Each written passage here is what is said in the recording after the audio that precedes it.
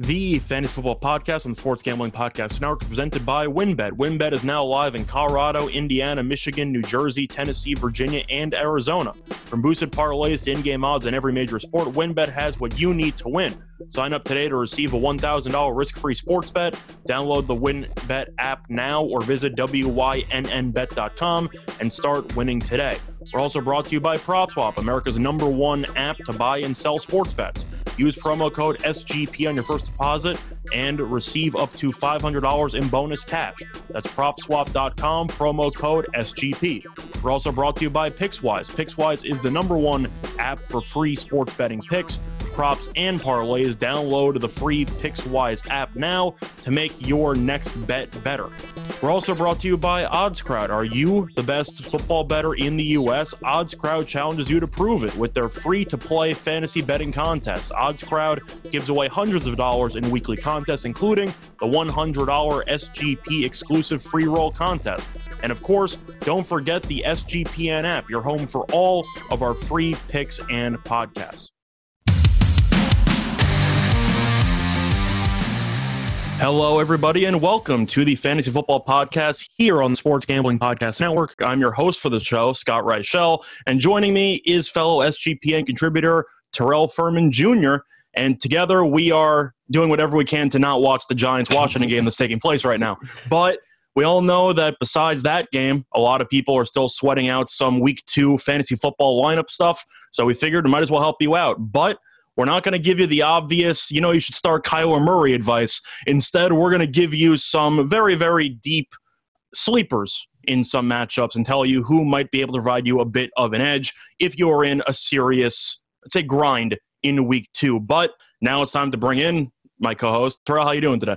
Hey, what's going on? Little does Scott know, I have the game on the side, on my phone, just kind of waiting to see what happens. I'm an avid Giants fan, so hopefully we keep it going. We're up 10-7 right now, but I'm nervous, super nervous right now. Well, I know Washington's driving. I saw a couple of brutal injuries to the offensive line, so we'll see how that impacts going forward. Yep. Overall, though, with the Giants, you're about a game and a half through. How you feeling? I feel all right. I think Daniel Jones he's not throwing the ball to perfect, but he's not out there just throwing willy-nilly and giving the ball away. So I like that. Just be a game manager, keep us in the lead. I saw that he actually slid on a run before, so maybe that'll limit the fumbling issues, but we'll see. Anyway, we got a lot to go through, so we're going to go through the entire Sunday card. We're going to pick one player each that we think could potentially provide you a bit of flex value, or maybe in just a given position where you might be in desperate need of, let's just say, an unsung hero. But for the start of this, I'm going to go in according to rotation order, just because it's easier that way. Starting off on the Sunday card at 1 o'clock with the Saints and the Carolina Panthers, and that one totals around 45. But we know Jameis Winston had a big performance in Week 1 as he had 5 touchdown passes and about 140 yards, which is almost impossible, but he managed to find out a way to do that. However, Winston's not really a sleeper anymore because he had 5 touchdowns last week. So, Terrell, I'm going to ask you, if you had to pick one guy from this matchup on either Carolina or New Orleans, who you think people can plug in that are not really owned that often in most fantasy leagues, is there a guy that jumps out to you in that matchup? Yeah, I'm going to go with the rookie wide receiver for Carolina, Terrace Marshall Jr. He's owned a little bit higher of a percentage, but people really aren't playing him for real. I don't think too many people are starting him that much, and he had a 53% snap share in that game, so it's not the best, but it's not the worst. It's very intriguing for a third wide receiver coming in at 53% of the snaps. But he also, not only did he have that, he also had the second highest targets, third highest targets behind Christian McCaffrey and DJ Moore. So he had more targets than Robbie Anderson, more targets than Ian Thomas.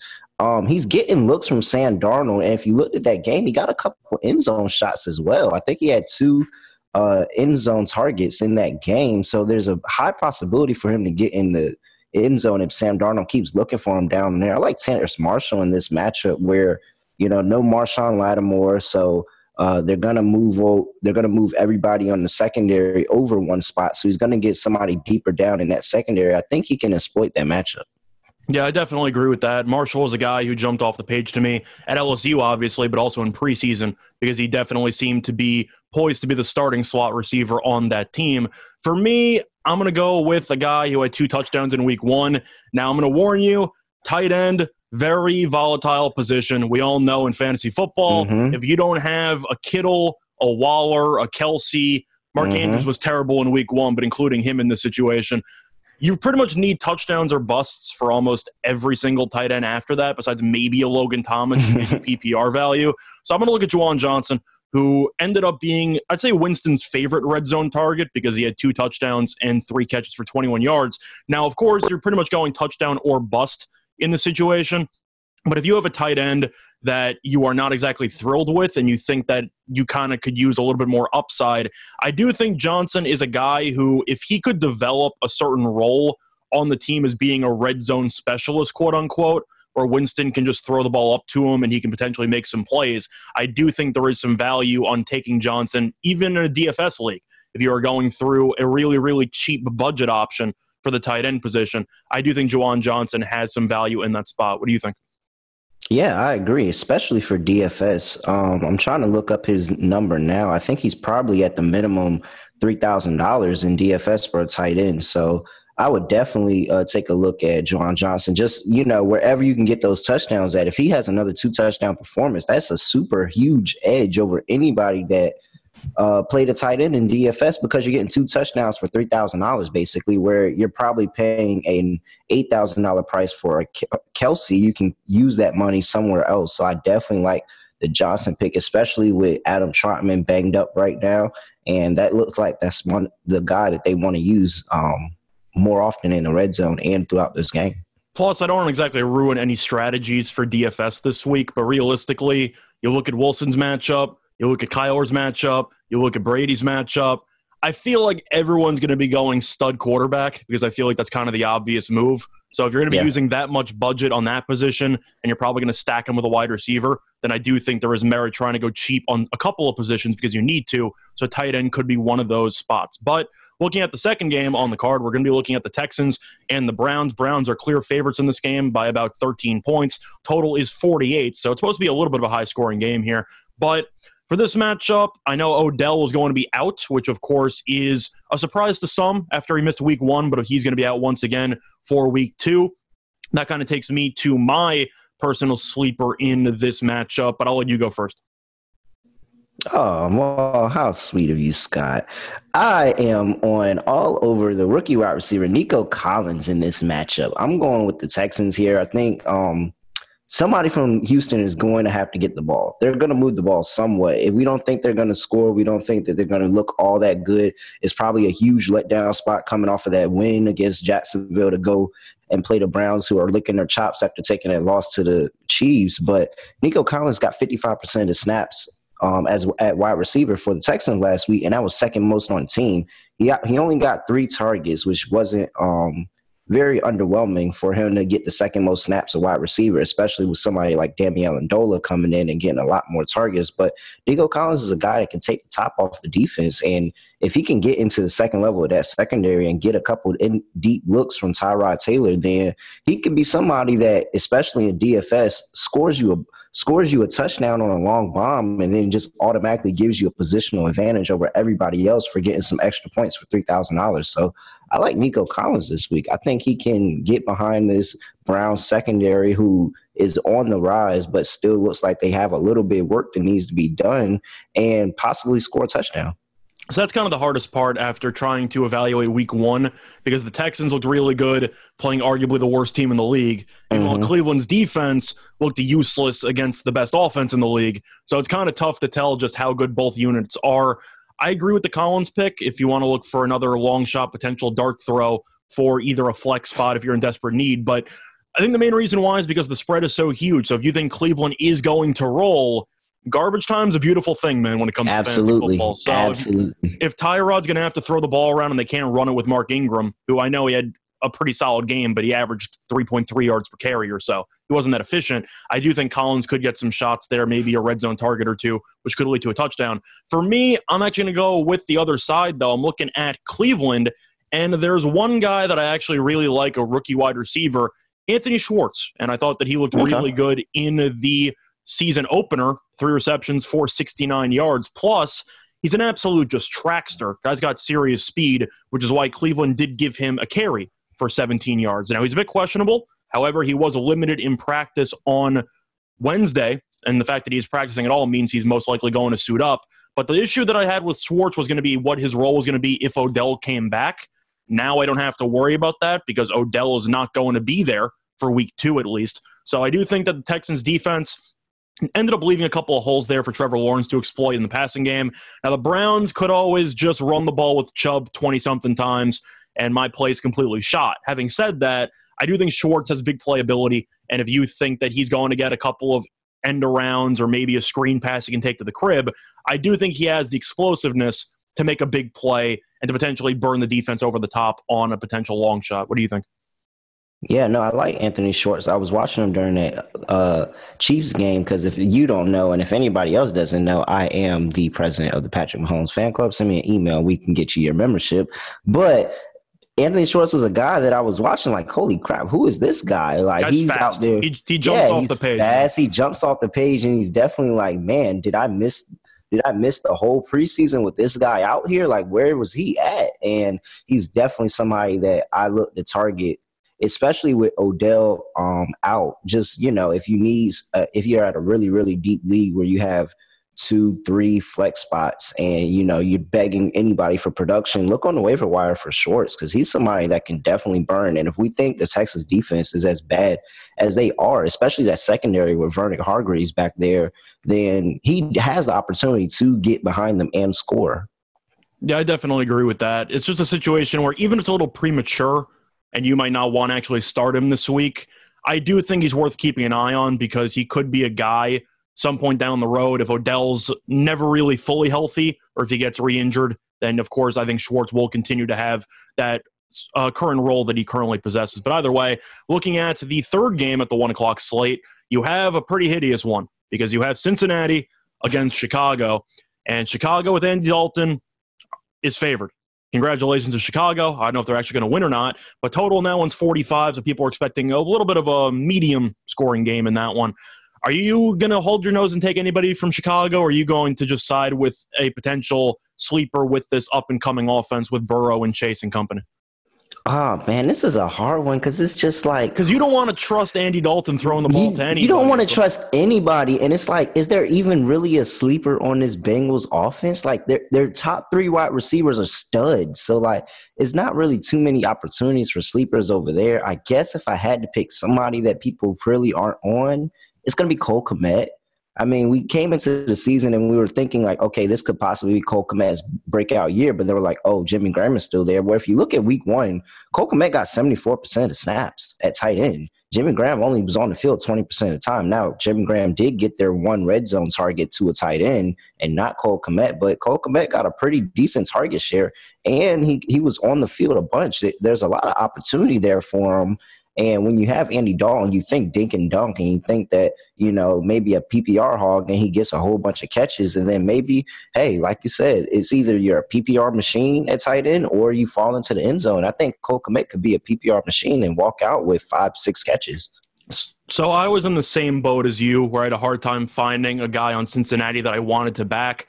So I thought really, really hard about it, and I got the same guy you did. I got Cole Kmet. At the end of the day, it's kind of hypocritical of Nagy because he's willing to accept the fact that the younger tight end in Cole Kmet's better than the older guy, but he's not willing to accept that with the quarterback yet. Nope, not at all. Even though I know Fields is a little raw, and I think we can agree with that. He showed flashes in preseason. Still, there's work to be done.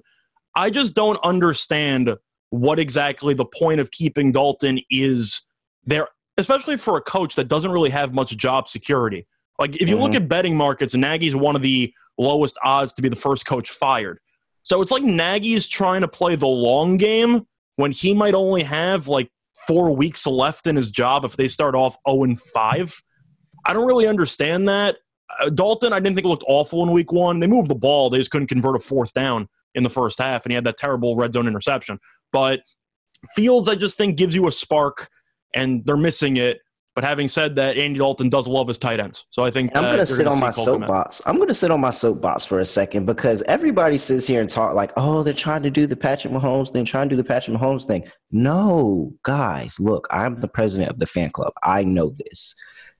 The Patrick Mahomes and the Kansas City Chiefs are two completely different situations than the Bears and Justin Fields.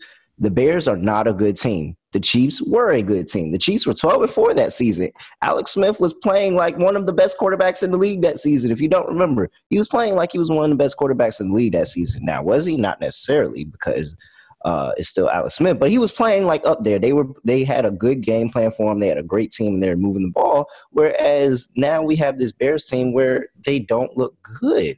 Now, did Andy Dalton look completely terrible the first game? No, he didn't. But we know who Andy Dalton is and we know what you're going to get out of him. So I agree with you. I think that, it just might be time to just let Fields sink or swim and just throw him on out there. But please, people, stop referring it back to Patrick Mahomes. It is not that. I promise you. I'm the president. Until I actually see Dalton show any kind of creativity or even just Nagy showing creativity with this offense, I'm going to assume it's going to be the same classic intermediate routes to tight ends and Allen Robinson. That's basically it. Yep. So I'm going to look at Cole Kmet there. But looking at the other 1 o'clock game, you have two teams that are undefeated. You had Vegas, who had the thrilling victory or whatever that was in the final 10 minutes against Baltimore, because I'm still not really sure what happened. And you had Pittsburgh, who had a nice come-from-behind win against Buffalo on the road, which in my opinion was probably the most impressive win of week 1, just based on how they went into the land of the broken tables, and they ended up winning the game anyway. But looking at this actual matchup here, is there anybody on Vegas that you're tempted by for this matchup against arguably the best defense in the league? Because I had a really hard time trying to find a guy. I know Vegas's offense looked good against Baltimore's defense. It was in a dome.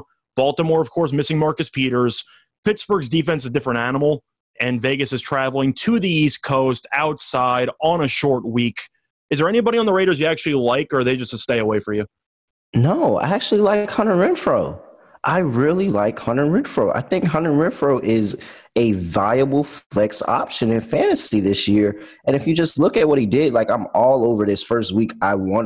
If you haven't been picked up on it, I'm looking at snap share this first week. I'm looking at, okay, who are they really putting out there? Like we sat here, we went through preseason and we've seen who didn't play, we've seen who did play, but who are they really trying out there week 1? And he got 55% of snaps week 1. That's a pretty big share of the snaps for a team that splits that snap share evenly, like throughout their wide receivers. If you just look at the wide receivers, Brian Edwards at 66%, Henry Ruggs 65%, Hunter Renfrow 55%, Zay Jones 23%. They split it out pretty evenly. Nobody is getting all of the work. And then not only for him to have 55% of the snaps, but for him to get 9 targets, that's pretty good. And I think that in a Steelers defense that is really, really good and doesn't have too many holes, the slot is somewhere that you can actually pick them apart a little bit.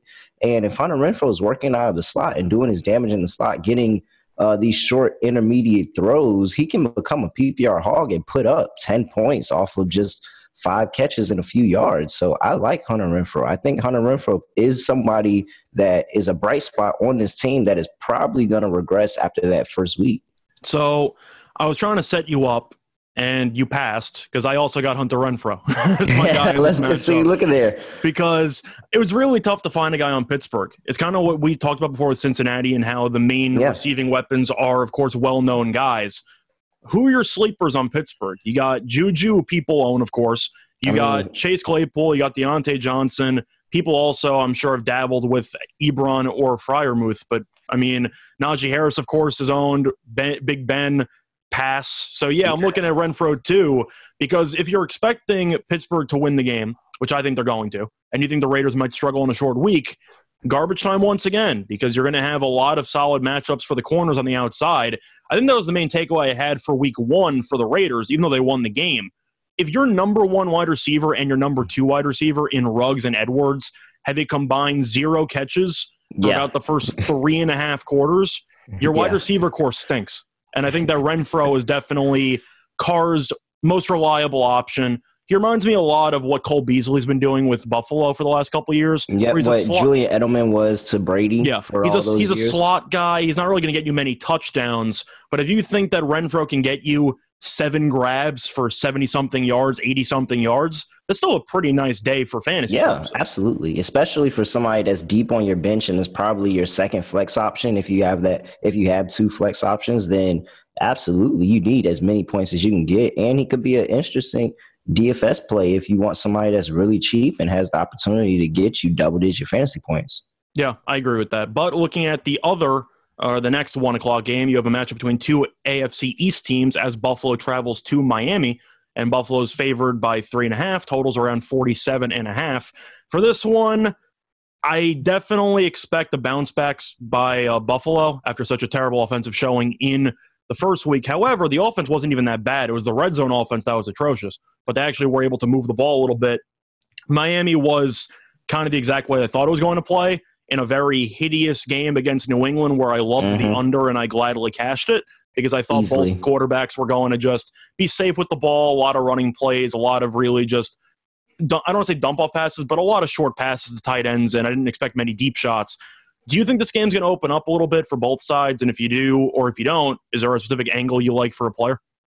Yeah, I do think it'll open up a little bit. And just because I don't think Buffalo's defense is that good. I think that they're well coached, but I don't think the talent is necessarily there all around the ball. You have guys like Trey White and you have the rookie and Greg Rousseau. You have some names on that defense, but I just don't think as a whole unit that they're as tight as we thought they were.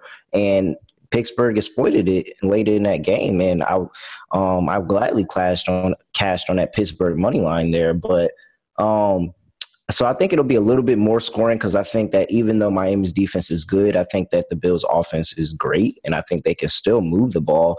And that's where I'm getting my sleeper for this game from. It's going to be Dawson Knox, a tight end. And, I feel like I've been picking a lot of tight ends recently as sleepers, but Dawson Knox, this Miami defense last week, against the tight end, 8 for 8, 73 yards, and that was against 2. So now imagine all of that work going to Dawson Knox. Dawson Knox gets basically all the tight end snaps for this team.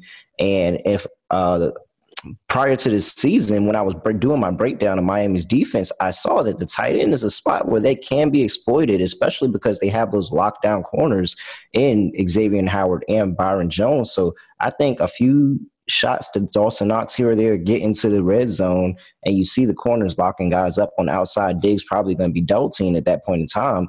Knox is the guy that looks to benefit from that. So I think Dawson Knox has a high possibility of getting into the end zone here and having a really, really nice day. Yeah, and that's a good choice. Now, of course, in most leagues, if you're in a deep league, Waddle's not available, Beasley's not available. If they are available, I'd like them too. But for this one, I'm kind of going to take a guy who I'm not really sure what his position is on the depth chart because I just find the Buffalo receiving core fascinating with how they divide up the snaps. I like Gabriel Davis. He just seems to be a guy who always finds the end zone all the time. And I know that he was only targeted about 5 times in week 1, 2 catches, 40 yards, and a touchdown.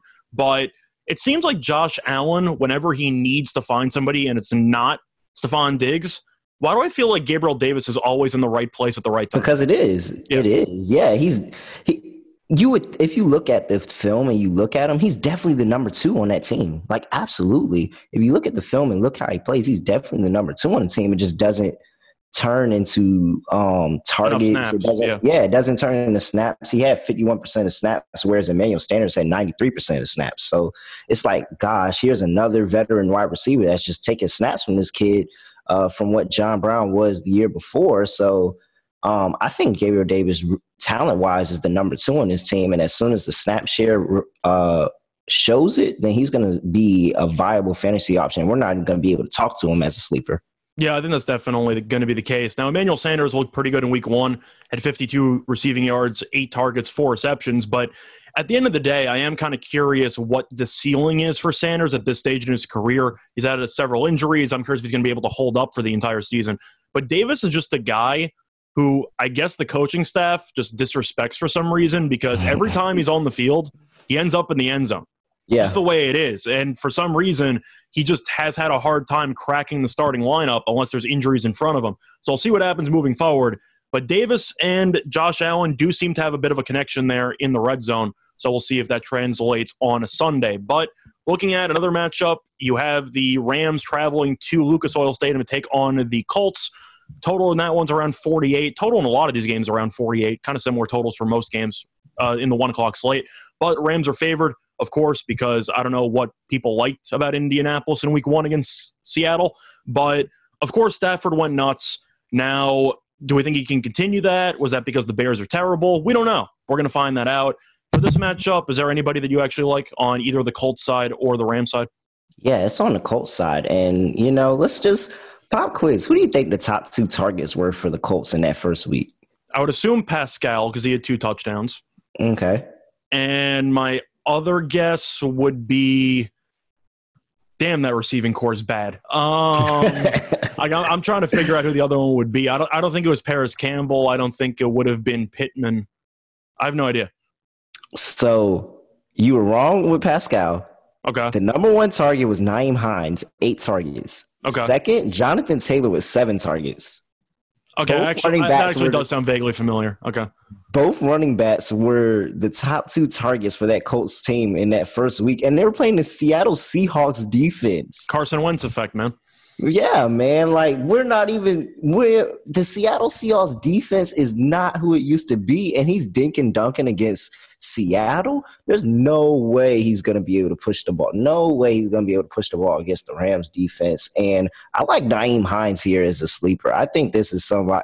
Obviously, he has a role on this team as the pass catching back.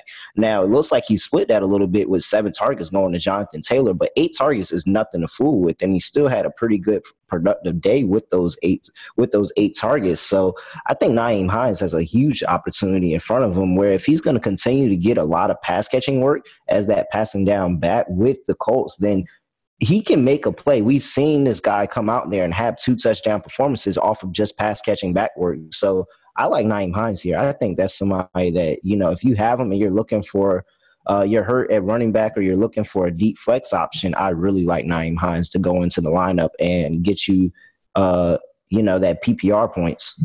So for me, Hines was a guy who I was going to include, but I feel like a decent amount of people actually own him because the Colts also just paid him an extension, made him a top 10 paid running back in the league. So I'm assuming that he's going to be on a decent amount of rosters. However, I'm going to stick with the Colts on this one because Seattle, as much as I love Russell Wilson, that receiving core is so top-heavy, it's not even funny. You basically have 2 guys, and that's basically it. But I'm looking at Zach Pascal as the other option. Of course, he had 2 touchdowns, which I was kind of surprised with his low ownership going into week 1, either in DFS or in fantasy leagues, because once T.Y. Hilton was ruled out indefinitely, who else are you going to go to?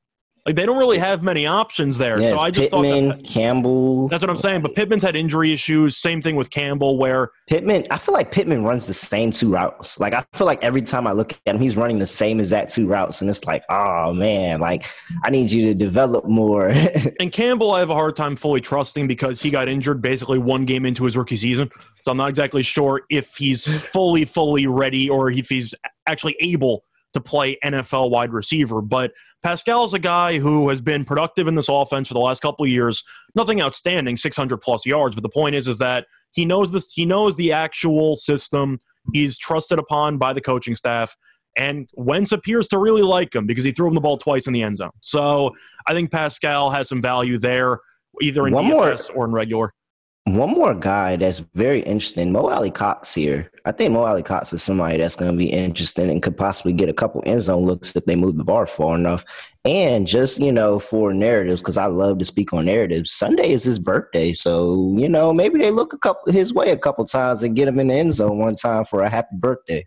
So I'm actually curious, do you factor in birthdays to your fantasy research? I 100% factor in birthdays. Like Darren Waller's birthday was on Monday. He had that huge game. Terry McLaurin's birthday is today, and he's having a big game against the Giants. I 100% factor in birthdays. Like if it's your birthday and I think you already have a plus matchup, more than likely I'm going to use that in my analysis and be like, okay, yeah, he's probably going to get off this game. So you're saying that instead of Carr going RU1, RU2 for your birthday, it was just the amount of targets that he was getting until it reached his actual age. Is that what you're saying? As soon he was like, all right, we're going to get you to 29. As soon as we get you 29, then that's it. Yeah, that's about as many targets as he had because it felt like they threw him the ball every play. Absolutely. But anyway, looking at another matchup here in the NFC, you have the 49ers traveling to Philly. This one's actually a pretty high total of 50. 49ers are favored. Now, 49ers won I don't know how happy they should feel about the win because they almost blew the game in 2 minutes. Thankfully for them and for my Survivor League, I'm still alive. So the 49ers held on and won. But Philly looked dominant. They really, really kicked Atlanta's ass. However, I think Atlanta's a terrible football team. So I don't really know how much I can read into that. That defense for Atlanta is just an ultimate fade. They can't rush the passer. They can't stop the run. They can't guard the pass. I don't really know what they're good at on defense, but it's not playing defense. So anyway, it's pretty tough to actually gauge what Philly did. However, I'm going to talk about one sleeper that I do have on Philly. I do like Jalen Reagor. Now, I hated the draft pick because Justin Jefferson was sitting right there, and you picked Jalen Reagor, and I don't think that's a good pick. Having said that, he did get a decent percentage of the snaps. He had the screen pass for a touchdown at the end, and we know Reagor, even if he's not going to really get you a ton of receptions, he has a lot of big playability. That's why he's a special teams guy as well, and they try to get him on the punt returns because they know that he's explosive. So if you think that the 49ers secondary, they got exploited last week, and now Verrett's out for the year, the pick six guy in Greenlaw is also out for like 2 months or so. The defense is really, really compromised. I do think this Philly offense is underrated. I really liked what I saw from Sirianni in week one, just with the actual, I would say just the energy of Philly. It looked like they were actually going into the game expecting to win, and they did. I think Reagor's a pretty, I'd say, sneaky play because anytime he touches the ball, he's a threat to take it to the house. The only issue is he probably touches the ball about 5 times a game. So, you got to pick your spots there. But 49ers defense, are they as bad as I'm claiming, or am I just overreacting to week one? No, I think that, and I don't think that is necessarily their bag, but oh my gosh, they cannot stay healthy. This is the second year in a row that they're just killed by injuries. They're missing their top 2 corners. They just lost Greenlaw for an extended amount of time on an injury there. And they just can't stay healthy. Like, they literally cannot stay healthy. And that's why I agree with you with Jalen Reagor. And that was my sleeper pick for this game as well, Jalen Reagor, because he still has 6 targets that game. He still has 6 targets. He plays 70% of snaps. And Jalen Reagor is the at this point, the most veteran wide receiver they have on the team right now. Alshon Jeffrey, who knows if we'll ever see him play football again. Truth is, he might be on the roster just by name. I'm not sure if I've seen him play a game. I don't think I've seen him even with the team. He might be at home just chilling, collecting a check on the couch. So, no, Jalen Reagor is the most veteran wide receiver on this team. And in a defense where they're missing their top 2 corners, there's opportunity for him to exploit that. There's opportunity for Jalen Hurts to maneuver around in the pocket and get the ball downfield and let his receivers make a big play. And Reagor could definitely be, as explosive he is, he could definitely be somebody that I see take a long shot and a long bomb to the house. And one more guy is Quez Watkins, who I think is lower in depth charts and somebody I'm looking to play in DFS this week for the men 3000 because Quez Watkins in the same boat as Reagor. And they're both explosive. They're both super fast and can get downfield. And they have a rapport with Jalen Hurts where I can see these guys going for a 60, 70-yard touchdown just like that. And Hurts opening the game up. See, Watkins really confused me in week one because he had about 3 receptions in the span of 30 seconds, and they never threw him the ball. Never saw him again. I'm not really sure what happened, but he looked really, really good for about a minute and a half in that game. But anyway, we're about halfway through the card. We're going to take a quick break and hear a word from our sponsors. Ready to win money and boost your odds? WynnBET is now live in Arizona, Colorado, Indiana, Michigan, New Jersey, Tennessee, and Virginia. We're bringing the excitement of Wynn Las Vegas to online sports betting and casino play. Exclusive rewards right at your fingertips. Get in on all of your favorite teams, players, and sports from NFL, NBA, MLB, NHL, golf, MMA, WNBA, college football, and more. Great promos, great odds, and payouts are happening right now at WynnBET. From boosted parlays to live in-game odds on every major sport, we have what you need to win. Ready to play? Sign up today to receive a special offer, a risk-free $1,000 sports bet. Download, bet, win. Download the WynnBET app now or visit wynnbet.com to start winning. The Fantasy Football Podcast is also brought to you by PropSwap, America's marketplace to buy and sell sports bets. Go check out the new PropSwap.com, which is packed with brand new features like filtering tickets based on value to find the best odds available. You can also browse the activity feed to stay in the know. And there's also a very nice loyalty rewards program that turns sales into extra cash and much more. Use the promo code SGP on your first deposit, and PropSwap will match it up to $500. If you love sports betting, you need to be using PropSwap. With PropSwap, your bet does not even need to win in order to make money. It just needs to improve. So, for example, if you end up loving Chandler Jones after his 5-sack performance in Week 1, and you think that he's a shoo-in to win Defensive Player of the Year, you can take a bet right now at around plus 800, sit on it for a couple of weeks, and if it ends up dropping to plus 300, you can opt out. You can sell your ticket and make automatic profit. But remember, when you make your bet, always go for two. Make 2 tickets on the same team or player prop, and you can sell one of them for profit and keep the extra one so you still have something in the game. Thousands of buyers across the country are shopping for tickets on PropSwap every day. Get started today by going to PropSwap.com or download the PropSwap app. PropSwap is where America buys and sells sports bets. We are also brought to you by Keeps. Keeps offers a simple and stress-free way to keep your hair. Convenient virtual doctor consultations and medications delivered straight to your door every 3 months, so you don't have to leave your own home. Treatments are also extremely cheap, as they start at just $10 per month, and Keeps offers generic versions, discreet packaging, and proven results. Keeps has more 5-star reviews than any of its competitors, and treatments can take 4 to 6 months to see results, so act fast. If you're ready to take action and prevent hair loss, go to keeps.com/SGP to receive your first month of treatment for free. That's keeps.com/SGP to get your first month free. keeps.com/SGP. Pickswise is the #1 app for sports betting picks, helmed by a team of trend-watching, data-devouring sports fanatics, giving you the who, how, and why behind every prediction. For every game, every day, and every sport. Loaded with best bets, props, and parlays, you can find in-depth analysis on every game, all for free. Found your pick? Search the latest sportsbook promotions to sign up an account, compare the odds, and finally place your bet. Download the free Pickswise app now to make your next bet better. We are also brought to you by Prize Picks. Turn your picks into real cash with Prize Picks, my favorite daily fantasy app. It's free and it's easy, and it all starts with Prize Picks. Simply pick 2 to 5 players and decide if they will go over or under their current stat projection. The more players you pick, the more you could win, up to 10 times your money. Prize Picks is the only way that I play. 3 props that I'm looking at right now for Week 2. I like Nick Chubb over 90.5 rushing yards against Houston. I like Jamar Chase over 57.5 receiving yards. And I like Antonio Brown over 64.5 receiving yards. Those 3, if all 3 of them hit, turn $20 into $100. Use the promo code SGP to receive a 100% instant deposit match up to $100. That's Prize Picks promo code SGP. After years of fine print contracts and getting ripped off by big wireless providers, if we've learned anything, it's that there's always a catch. So when I first heard that Mint Mobile offers premium wireless service starting at just $15 a month, I thought, what's the catch? But after speaking with them and using their service, it all made sense.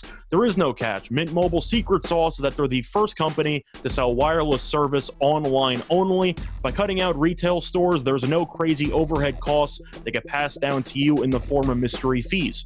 Instead, Mint Mobile just passes on sweet savings directly to you. For people looking for extra savings, Mint Mobile offers premium wireless for just $15 a month. All plans come with unlimited talk and text and high-speed data delivered on the nation's largest 5G network. Use your own phone number with any Mint Mobile plan and keep your same phone number along with all of your existing contacts. If you're not 100% satisfied, Mint Mobile has you covered with their 7-day money-back guarantee. Switch to Mint Mobile and get premium wireless service starting at just $15 a month. To get your new wireless plan for just $15 a month, get the plan shipped to your door for free. Go to mintmobile.com/sportssgp. That's mintmobile.com/sportsSGP. Cut your wireless bill to $15 a month at mintmobile.com/sportsSGP. Are you the best football bettor in America? The folks at OddsCrowd are challenging you to prove it this football season with their epic free-to-play fantasy betting contest. Each week of the season, there is a $350 NFL contest and a $250 contest. The boys here at SGPN are all taking part. So can you, to try to claim your bragging rights over us too. Here's how it works. Once you enter the contest, you track your bets against real odds and lines, much like you would with any other pick tracking app. The most profitable players rise up the leaderboards. If you have the highest profit at the end of the contest, you win. And OddsCrowd isn't just fantasy betting contests. It's a social app for sports bettors. Free to download, you can live group chat with other bettors, track your bets, set up private fantasy contests with your buddies, and much more. To download the app for free or go to oddscrowd.com today. The SGPN app is now live in the App Store and Google Play Store. The app gives you easy access to all our picks and podcasts. Don't forget to toss up an app review and download the SGPN app today. Welcome back, everyone, to the Fantasy Football Podcast here on the Sports Gambling Podcast Network. So I was going through the card with Terrell, and we were talking about some sleepers, some diamonds in the rough, so to speak, that you can potentially use in your DFS or in your regular fantasy lineups if you are really desperate. But moving on, looking at Denver against Jacksonville, not really much else to say because Jacksonville really took my breath away with that Week 1 performance. Wouldn't you say so? Somebody called for the Texans to win on the money line and was calling for it for a while and caught flack in the Slack channel, sgpnslack.com/slack if you want to get in there. I caught a bunch of flack for that earlier. I got a feeling it was you who was the one who took the Texans on the money line in that. Oh, absolutely. It was me that took the Texans on the money line and called for it in the summer. No way am I taking Urban Meyer in his first game, man. I'm not even taking him in his second game, to be honest. Teddy Bridgewater is that guy on the road. He's like 22-3 ATS on the road. Like, this guy is a baller. And Teddy Two Gloves, he knows what to do with the football. He's not going to make a bad play. And so I'm not sure if he counts as a sleeper anymore, but I'm on KJ Hamler here. I thought you were going to stick with Teddy Two Gloves as your sleeper, as a sleeper quarterback. So that's actually pretty. Wow, that's Scott. I didn't think about that. I'm not sure what the percentage is. I don't know what the percentage is, but I think he would be a great sleeper quarterback option, especially if you're streaming quarterbacks and you're somebody that punted on quarterback and stocked up all your other positions, and you're just kind of streaming somebody. Teddy Bridgewater definitely could be a streaming quarterback. My advice to you, if you're streaming any position on offense, just fade Jacksonville. Just look at the schedule and plan accordingly, because that defense was already, in my opinion, the worst in the league, and their answer was to draft a running back in the first round and to bring in a college offensive coach. They didn't do anything to address the defense. They drafted a couple of rookies in the second round onward. A running back? I know he's injured and he's out for the year, and of course I didn't wish that to happen to ETN, but even if ETN was healthy, your defense still would have given up 37 points to Houston. Yep, absolutely. So I'm looking, my sleeper was Teddy Bridgewater, if that fully counts. I'm sure some people ended up jumping on him, but at the end of the day, he's still got the stigma attached to him, right or wrong. He's a game manager, and he's not going to put together many impressive stats. Having said that, Tyrod Taylor has the same exact stigma, and he torched this team. So I think that Teddy Bridgewater, who looked really good against the Giants in Week 1, unfortunately, Judy got injured, so that's going to hurt the receiving core a little bit. Getting into that's where I'm on KJ Hamler here, because KJ Hamler still had 4 targets in that game, and so Judy led the team in targets with 7. That's going to be a lot of openness for this team. Judy and Teddy Bridgewater had a great connection over camp, and that's where all those targets came from. Now he's going to be looking for a new guy.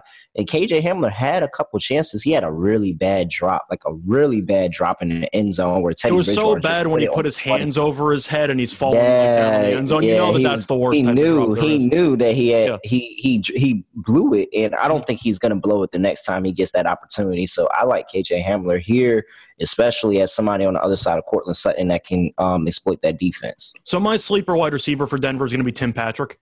I just think he's a guy who has a lot of red zone potential, had a touchdown last week. And if you really have kept tabs on Denver for some reason, he has always been a guy who's been under the radar, but he'll also randomly find himself in the end zone with like 50-something yards. And I feel like he's like their number one receiver. Like, if you think about it, if you've been looking at it, like, well, now that Judy's out, you have a serious conversation about who the number one receiver is. And in the red zone, it might actually be Tim Patrick.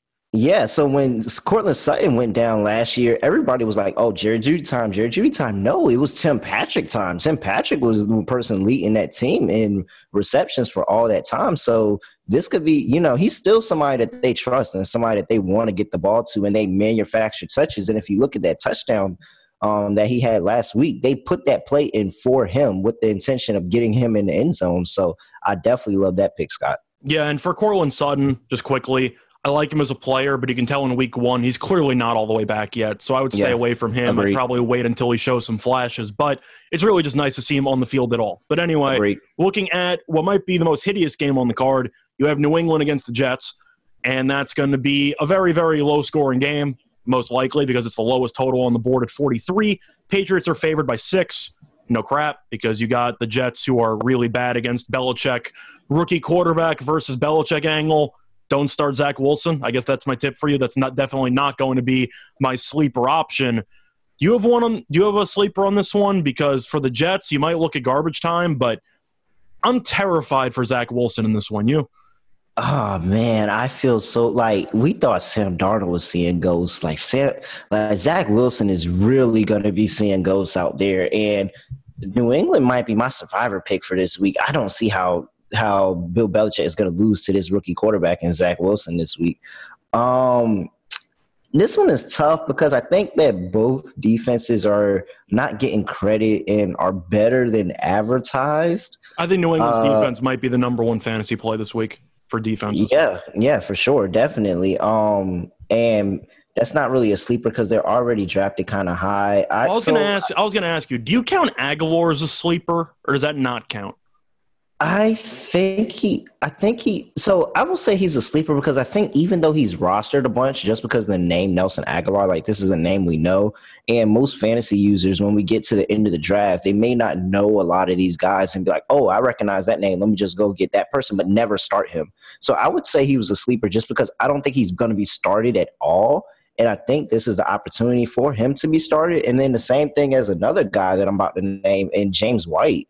I think this is the opportunity for James White to be started. So if you look last week, Carolina went 11 for 11 to the running back. Now, granted, that's Christian McCaffrey, who is on a another level than James White. But James White is no slouch when it comes to passing the ball. And he got 7 targets last week. So James White could have a sneaky, really good day catching the football. If that's really a trend and the Jets are not good covering the running back, then that's somewhere check down city for McCorkle and him able to get the ball out really quickly, especially against this Jets defense, which is going to look to get pressure and is going to look to keep them off balance. So, yeah, James White is a guy that I like, and I think that he could have a really good week.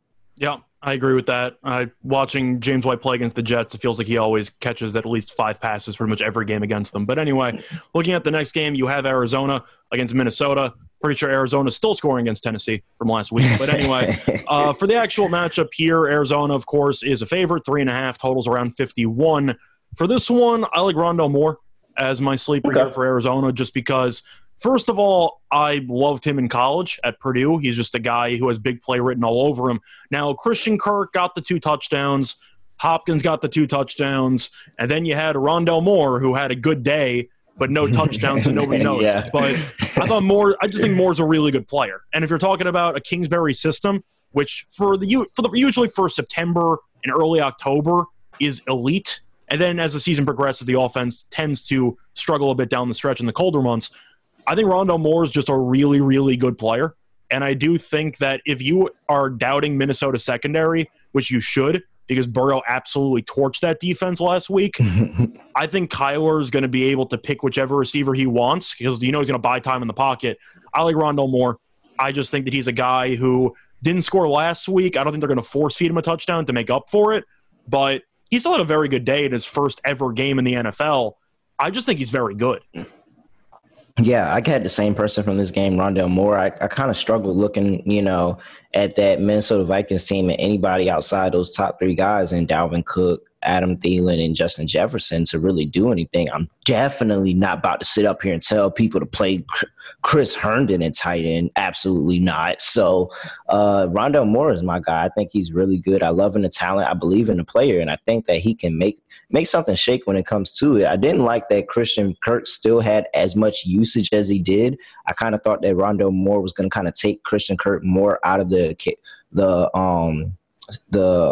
team and, not really have as many snaps and start to take work from him. And maybe he does do that later on in the year and really start to take away from Christian Kirk, who had those big touchdowns that past week. But I like Rondale Moore here. I think Rondale Moore can sneak on the back end of the secondary and make a couple plays. Yeah, I agree. But looking at the 4 o'clock slate, which we already talked about for Arizona, but moving on to a division game between Atlanta and Tampa Bay.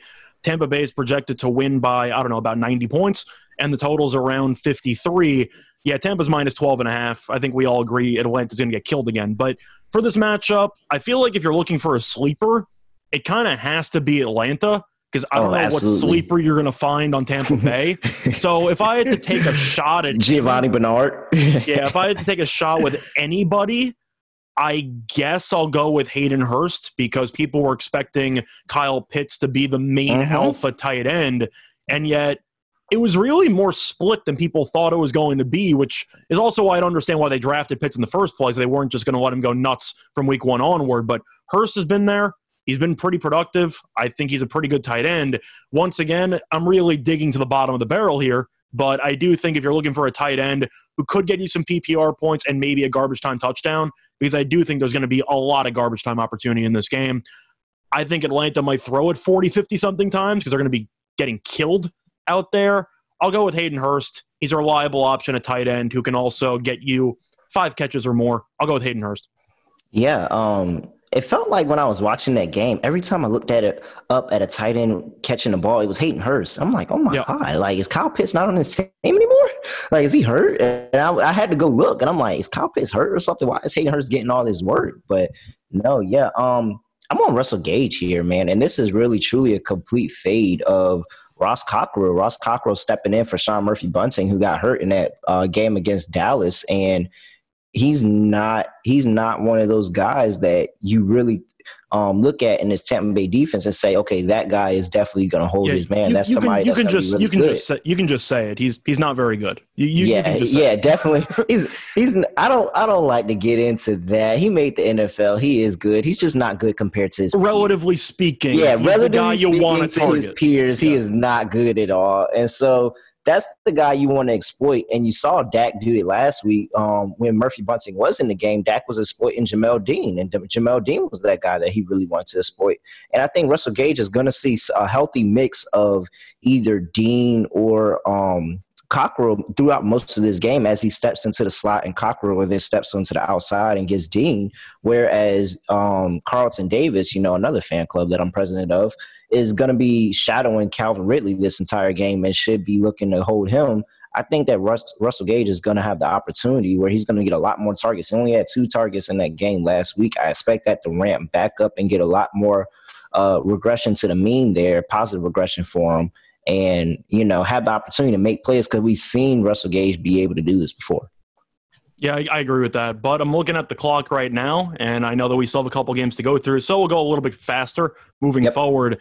You got Tennessee against Seattle, which should turn into an absolute track meet. Tennessee's defense is awful. Seattle's defense was good in week 1, but we still have some question marks about that defense.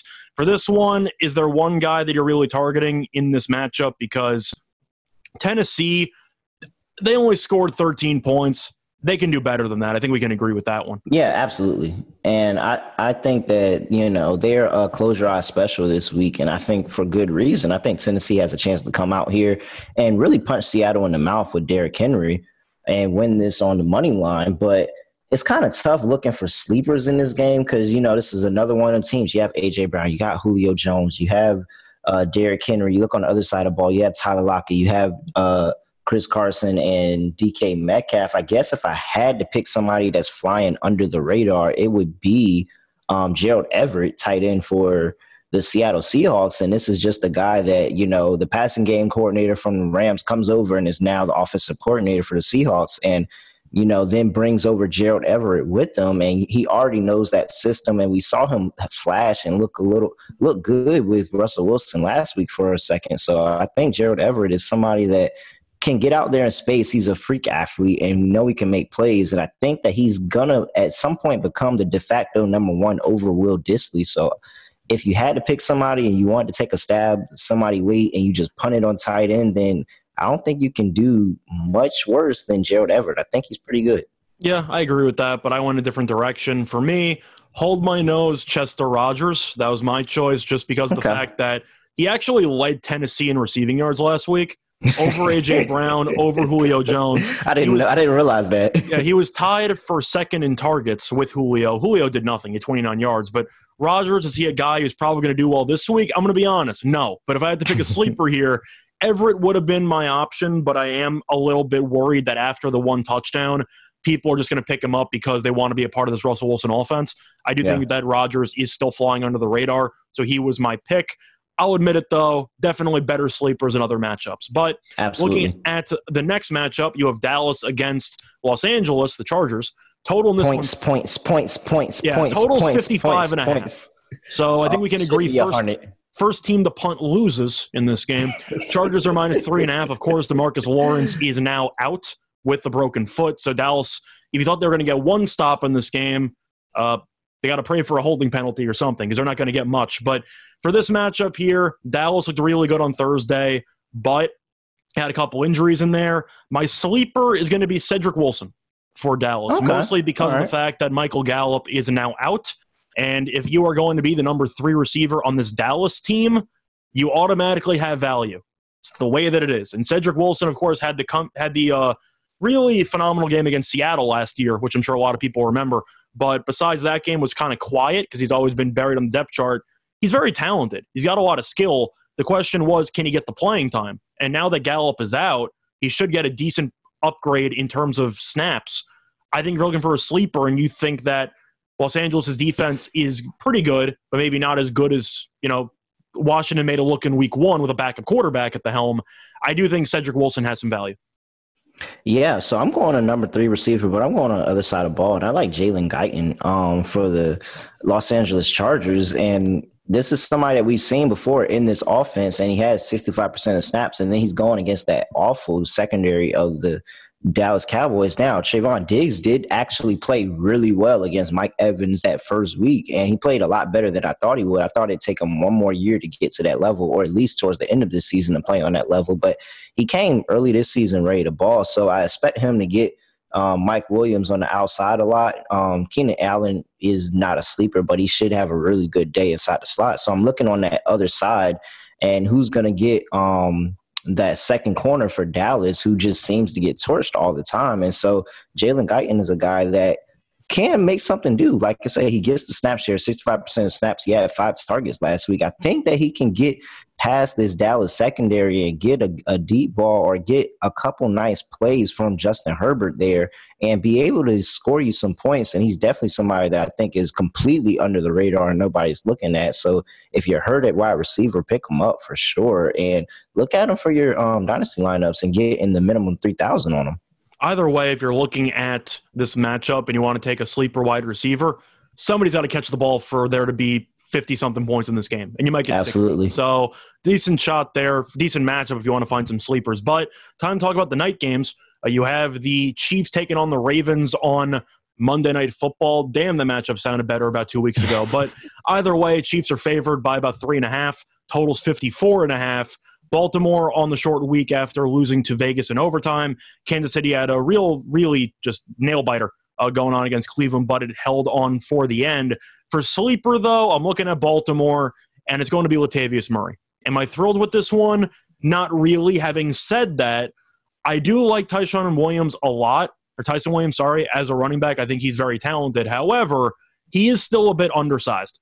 And I think if you're looking at a red zone running back, a short yardage situation guy, I think Latavius Murray is going to be your best bet because he kind of took over the starting job midway through the second half of that game. Absolutely. Which made no sense, by the way, because Williams was actually playing really well. But I think if you're looking for a short yard situation, the identity of Baltimore is to pound the rock. I think Latavius Murray is going to be a guy who is going to get the ball on 3rd and 1. And the read option game, people are always going to assume Lamar's going to score. Defenses assume that too. So if they're going to be overcommitting to Lamar, you can potentially run over into the middle with Latavius on a halfback dive. But once again, I think Baltimore's going to get killed in this game. Sorry for a spoiler there. I think everyone feels the same way about this matchup. But on a short yard situation, I'll take my chance with Latavius Murray. You? So, there's absolutely no such thing as a sleeper in Pat Mahomes' offense. There's no such thing. So we're not looking that way. So Latavius Murray was the guy that I came up with as somebody that people probably aren't doing. And he's somebody that I rostered as soon as the Saints dropped him because I anticipated him going to Baltimore. And you got to think of why the Saints dropped him. The Saints didn't drop him because he was bad or he was regressing or anything like that. They just wanted him to take a pay cut. He didn't want to take a pay cut, so they had to drop him. That's it. He still has the talent. They still believe in him as a player. They just didn't want to pay him. And so now he comes over into Baltimore where he's basically walking into another starting job. And we've seen him in Minnesota have a starting job and look pretty well. And yes, they like Ty'Son Williams, but this is a split. This is running back by committee. He got 31% of the carries. He got 31% of the snaps off of the street. Came off of the street, hopped off the plane from New Orleans, and then walked into 31% of the snaps. So Latavius Murray has a full week in this system, learning the system, learning what he needs to do. I think Latavius Murray has a chance to take over as the lead back, for good. And so if you can get him now and play him now when he's still at a discount, and then maybe that Baltimore has a change of heart and decides to give him work and he can catch the ball out the backfield as well. Yeah, I like that. Yeah, I agree. But looking at the last one, I'll go pretty quickly on this one because we're almost at the hour mark. Monday night, you have Detroit against Green Bay. Green Bay is a huge favorite, of course, about 11-point favorites. Total is 48.5. For me, I'm looking at Green Bay. I'm looking for a bounce-back performance by Rodgers and company. I'm looking at Marquez Valdes-Scantling. And the reason why is because week 1, he was tied for the team high in targets with Devontae Adams. Now, I know that Scantling isn't really a guy who's going to get you many receptions. He's the kind of guy who can go over the top 3 receptions for 100-something yards and a touchdown. But we saw how bad Detroit's defense was, especially on deep passing plays after Deebo Samuel ran about 80 yards on a touchdown play. Okuda's also going to be out for the year, which hurts. And I think Valdes-Scantling on some play action attempts, Rodgers always torches this team. It's off a loss. It's in a dome. Detroit's going to give up a bunch of points. I think Valdes-Scantling finds at least one play behind the defense. I think he'll catch a touchdown. He's my pick for the sleeper in this one. Yeah, I mean, I'm not trusting anybody in that Detroit wide receiver core, so I'm going back over to the wide receiver core for the Packers, and I'm going to say Allen Lazard because at this point, it's still the number 2 receiver for an Aaron Rodgers offense. And as we've seen through years past, we have no idea who that's going to be from week in, week out. We have no idea who the number 2 receiver is going to be. One week is going to be Scantling. One week is going to be Lazard. So I'll hang my hat on Lazard this week, and hopefully he leverages that relationship that he has with Aaron Rodgers and able to make a couple plays back there. And, all the same for the breakdown of Valdes-Scantling. These guys are very similar, and they can take the top off of defense and play really well. So it's really who's going to get in the end zone. Yeah, that's why I'm going with Scantling. You can make an argument both are going to score. But either way, that's actually the entire card. We do more games, but unfortunately, we don't have any more to do. So that's been this installment of the Fantasy Football Podcast here on the Sports Gambling Podcast Network. Before we officially wrap up, though, Terrell, let the people know what you're working on. Yeah, you can find me on Twitter and Instagram at reallyreal__. I'm always writing content. I am taking a short break right now as I'm getting ready to, and I haven't really I haven't come out publicly and said this, but for people that do know, I am in the military. I serve in the Air Force, and I'm getting ready to deploy, guys. So I'm setting up for a deployment right now. Taking me away from things for a little bit. I'm still getting in and getting my podcast, and as you can see, but I am taking a short break from the writing just to get everything together. And then once I get settled, I'm back at it and we're rolling. We're going to get through college football, get through college basketball. NBA is coming up as well. I'm looking forward to doing everything for Sports Gambling Podcast Network. So, hey, I'm here and I'm ready. I'm not going anywhere. Yep, appreciate you taking the time to join me. You can find me at Reichel Radio on Twitter. I'm doing a lot of editing, doing some podcast stuff too, so stay tuned for that. Other than that, though, that has been this edition of the Fantasy Football Podcast. Bye, everyone.